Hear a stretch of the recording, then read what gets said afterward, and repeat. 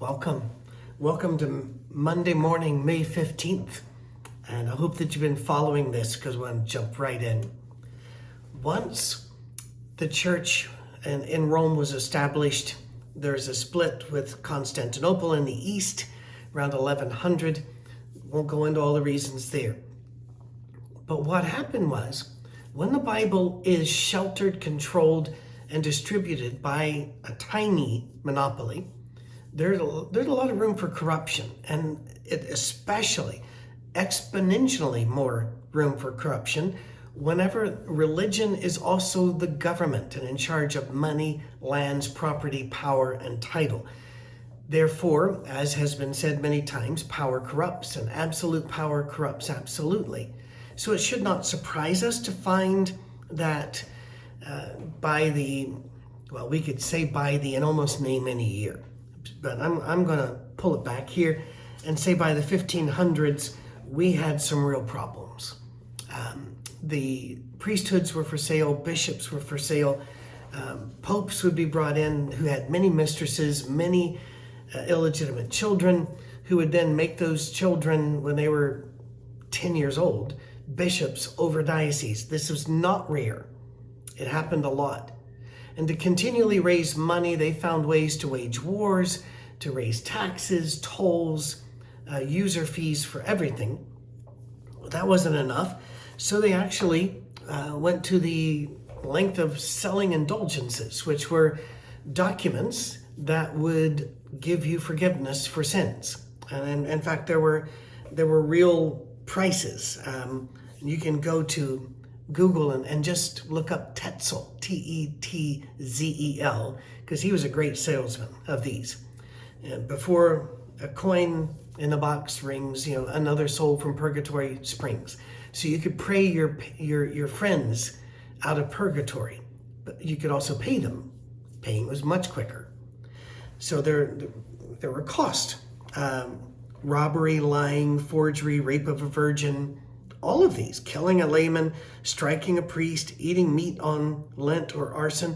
By the way, striking a priest, eating meat on Lent, you had to pay more than for raping a woman. It was awful. Absolutely awful. You could even buy forgiveness before you committed the sin. This outraged a lot of people, but they didn't have any power to resist. The state had all of the power, and the religion was the state, and the state was the religion. They had all of the power. They had all of the arms. They had all of society. Besides, going against the church was like going against God. Something had to break. And once again, if you are Catholic and you're just tuning in here and about to tune out, I need to ask you to do something for me, and that is this. Understand that I consider you my brother or sister in Christ, and that if you look at my own religious tribe over the last 150 years, because it's relatively young, I have since left that tribe, but if you look at it, the one in which I was raised, it's not pretty. Racism, misogyny, hatred of foreigners, xenophobia, and every single group you look at. It doesn't matter whether they're your historical leaders or your friends, and then you go through their biographies, there are some things that are just not pretty. So I'm not condemning Catholics here. What I'm condemning is humanity, because we are all sinners. It just happened that the Roman Catholic Church had a monopoly over the West. This story might have been, and I'm sure it is, extremely different if we went to look in the East or in Africa or South America, but this is where we were at the time. In 1348, a comet appeared in the sky. It was bright. It was thought that comets foretold tragedy. In many places, it did. The Black Death arrived. In Europe, the Black Death killed nearly 70%, 70% of the population. It struck so quickly that you could wake up feeling a little off, get a fever, and by nightfall, you were dead. Oxford, England, had 15,000 inhabitants in 1348. 5 years later, 3,500. That's how awful this is. And if you've been to Britain, you know that you can go to cemeteries, and somebody's pointed it out, that if there is a stone that has a skull and crossbones on it, they weren't a pirate, it means they died of the plague. And it's everywhere. There was a student, a first-year student at Oxford. Remember, 15,000 to 3,500 during this time. People are dying all around, and here's a first-year student arriving in Oxford. His name was John Wycliffe. He lived through the plague. He wrestled with issues of life and death and God, and how can all of this happen if there's a good God? So he read the Bible, and he became enraged. Not because it didn't answer the question of evil and the like, but because what he saw in churches wasn't there. And in fact, a lot of what he saw in churches was forbidden and attacked in Scripture. He read the Bible. People didn't do that, but he did, and it made him angry. He first attacked transubstantiation. That's the doctrine that when a priest prays over the host, the wafer and the wine, that they become the literal body and blood of Christ. He said that was mythology. That was paganism. By the way, if you're thinking, well, who thinks it becomes the literal? They actually did microscopic scientific testing on this in the 1900s, and in the 2000s, they were still looking at it to try to find some way to make people understand your prayer didn't change anything here. And so now it's become spiritualized. It's a spiritual. And okay, that's fine. But I still get atheists to this day, last week, looking at me, talking to me, saying, how can we believe in any church that believes you get to eat your God and that makes you better? That doctrine has ramifications. Regardless, then he attacked the elevation of Mary as the mother of God, Theotokos. The adoration that built up this cult of worship around her perpetual virginity, all of it, he attacked this. That was not safe. The Roman Church went after Wycliffe, but Wycliffe was protected because he was in England, and England had some extra protections built around their citizens if they were of the right class, if they were in the ranks at a particular level. It's a very class-based society, even to this day. That's not a slam on England. Observation is not criticism. It's just an observation. Wycliffe considered himself a Catholic because there were no other options. It wasn't like, well, I'm going to become a Protestant. Nobody had ever heard of that. Well, I'm going to start a church. That would have been considered, what? Nobody does that. So he still considered himself a Catholic, but he wanted to tell people, real Catholics, real church people, wouldn't do what our church is doing. Shortly thereafter, after his graduation, he became head of Balliol College, president, and considered, quote, the most learned man of his time. He attacked the abuses he saw. Illiterate clergy, again, because people were just being handed these jobs. Some of them illegitimate kids, some of them because they paid money. By the way, until very recent times in Britain, you could buy an officer's rank, which explains the horrible tactics of World War I and the Napoleonic Wars, for example. You had no skills at all, but you had enough money to buy yourself a captaincy. And anyway, that happened in churches as well. So he fought them. He said, priests ought to be able to read their Bible. And they can't even read. Many of them. The selling of priesthoods and bishoprics, that he attacked as well. And the locking away of the Bible from the common people. And they literally did lock it away. But it was in Latin anyway. And by the 1300s, no common people spoke Latin, ever, anywhere around. Therefore, it was locked away by translation as well as by location. He thought it was time to get the Bible in the hands of the people, and immediately was branded an enemy of the church. Well, I've been asked, well, with all of this going on, can we trust our Bible? Yeah, we can. Because remember what the Bible's job is. It's to get you to Jesus. Luther used to say that if he lost all of the scripture except for the book of Romans, that he would be saved. And I get his point. We're not saved by having the right books and reading them in the right order. We're saved by where they are supposed to bring us, and that is to Christ. Wow. John Wycliffe did what he could do. But about a little bit after that, in the 1400s, comes another man, John Huss. He pushes forward the concept of scripture in the vernacular, the way that humans speak. Many would believe that Luther is the one who did all of this, but John Huss, John Wycliffe, a lot of people did this work.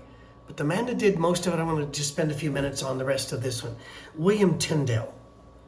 Most people who've read about the development of the Bible in English, and I'm very aware that this is an English-centric story I'm telling, but most of them will have at least heard Tyndale's name, but rarely is serious scholarship poured into this fascinating individual. The first scholarly biography of William Tyndale was not published until the year 2000, and that is just staggering. He was born in 1494 outside of Bristol. It's a beautiful city southwest of England, very close to Wales. We know nothing about his first years, but he must have been very bright because he went to Oxford at age 11. 11. 10 years later, he had a Master of Arts degree. Normally, that was a 7-year program, so he didn't get it super fast, but it is thought that he served as a clerk during that time before being admitted to the degree proper. He also would have to master, to get the degree, you had to master the 7 liberal arts. It was really hard to get a liberal arts degree back in those days. Why? You had to be able to stand, by the way, and argue with the panel of the esteemed doctors of the schools.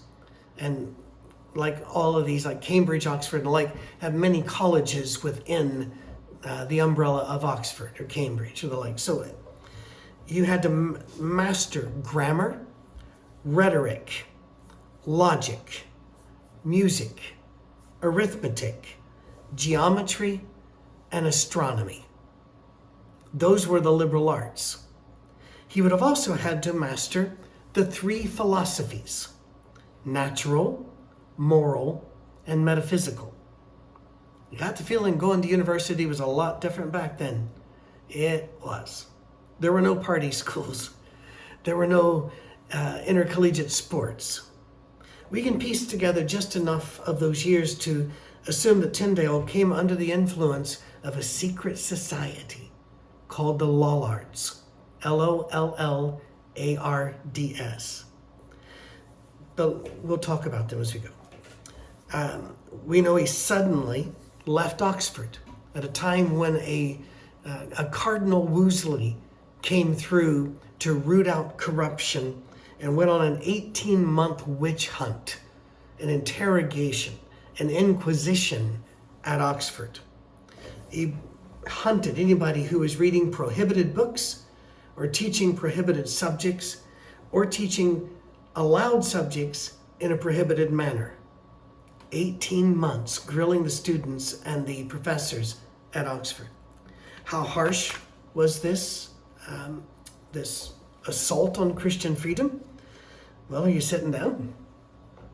In 1517, 5 men and 2 women were burned alive, burned to death, for the crime of teaching their children the Lord's Prayer in English. Yeah. Others were killed for teaching the 10 Commandments in English. If you're thinking, then what did they know? They knew to do what the priest told them to do when the priest told them to do it. That's it. Because they couldn't read Latin. And if you translated it into English, the church would kill you. And again, the church, in their writings, they were trying to protect the Bible, because if it got into the hands of people, look what they do with it. And as I've said before, they had a point. Well, where do we find Tyndale next? He's in a pub, so kind of like him already. He's going now to a more liberal university. He's going to Cambridge. He's at that pub called, I think it was the White Horse Inn. And he shared the dangerous ideas that he had heard from men such as John Wycliffe, Colet, and John Huss. He'd become a member of something called the White Horse Society. Only 25 people were ever members, and most of them would be martyred for their faith in the years to come. They put their lives on the line. Locals called the pub Little Germany because its most loyal customers were either from Germany or loyal to John Huss. And the Huss and the Hussites were a people that wanted to go back to simple religion, community living, very socialist in the way it was built, very much built on the end of Acts chapter 2. And also religious freedom, so that you didn't have to be a Hussite if you didn't want to be one. They didn't say it's us or death or us or hell. They said you can have a choice. Cambridge was not safe for Tyndale for long, and the Inquisition arrived in force in 1521. Tyndale was about 30 years old, and he went back to his native county, Gloucestershire. There he served, as many people did who got their masters, as a tutor to a rich man's children, and that gave him time to do what he really wanted to do. To take the Greek text of the scripture that had been done by Erasmus a long time ago and translate it into English. That was subversion. That was treason. He was automatically an enemy of the state for wanting to do this.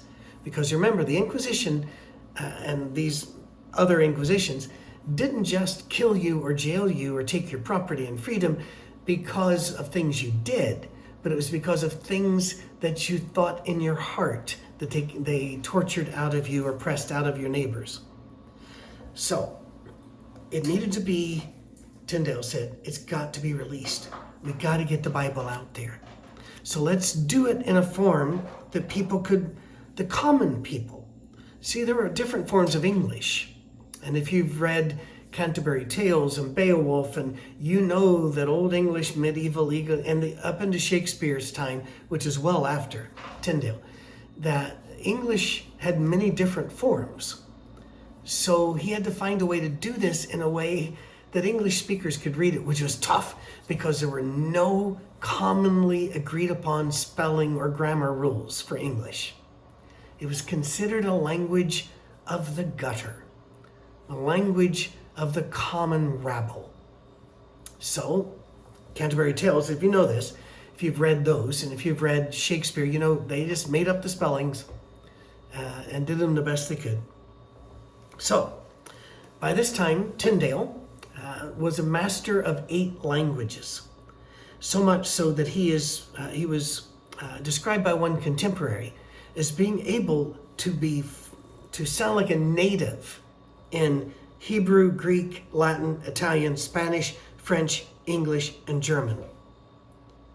So, before we close this down, I want to tell you what drove Tyndale to do this. It was dinner. Yeah. There was the man in whose home he lived was Sir John Walsh. It was his children that Tyndale was tutoring. He was a man of great power and influence in the area, and he would bring in high-ranking clergymen from the Catholic clergy, the only clergy. Again, it was the only church. So Tyndale was expected to be at all of those dinners and to participate in these discussions. Remember, you did not have TV. Access to books was severely limited. Discussion was the way that you spent your time. Debate, telling stories, advancing and questioning ideas. That's how you spent your time. So Tyndale was constantly appalled at these dinners because the priest and the bishops there, who sat with their great riches, just vast robes and jewelry and power, everybody bowing to them, didn't know Scripture. They knew precious little of church history. Well, Sir John Walsh, and if you do this in English, it's just Sir John, found that very amusing and would often stir the pot to get tempers to rise. His wife, on the other hand, was terrified that this is going to bring down trouble in her house. And I'm going to tell you something, I'm with the wife on this one, because this is a very dangerous game to be playing. She was also concerned because if this will bring down trouble in the house, she'll lose her place in society. So she reminded Tyndale, you stop poking. You stop allowing Sir John to get you into these things. You have no right to correct men of God, placed in their positions by God via Mother Church. Well, Tyndale decided, okay, at the dinner, nobody's interested in what he had to say. But maybe they would be interested in what Erasmus had to say. But that's next week. Please subscribe and please hit the like. If you have questions, please email patrick@oursafeharbor.com. And as always, if you're able to give, that is just amazing and wonderful, and we're very, very grateful. God bless you. Have a lovely week. We'll see you very soon.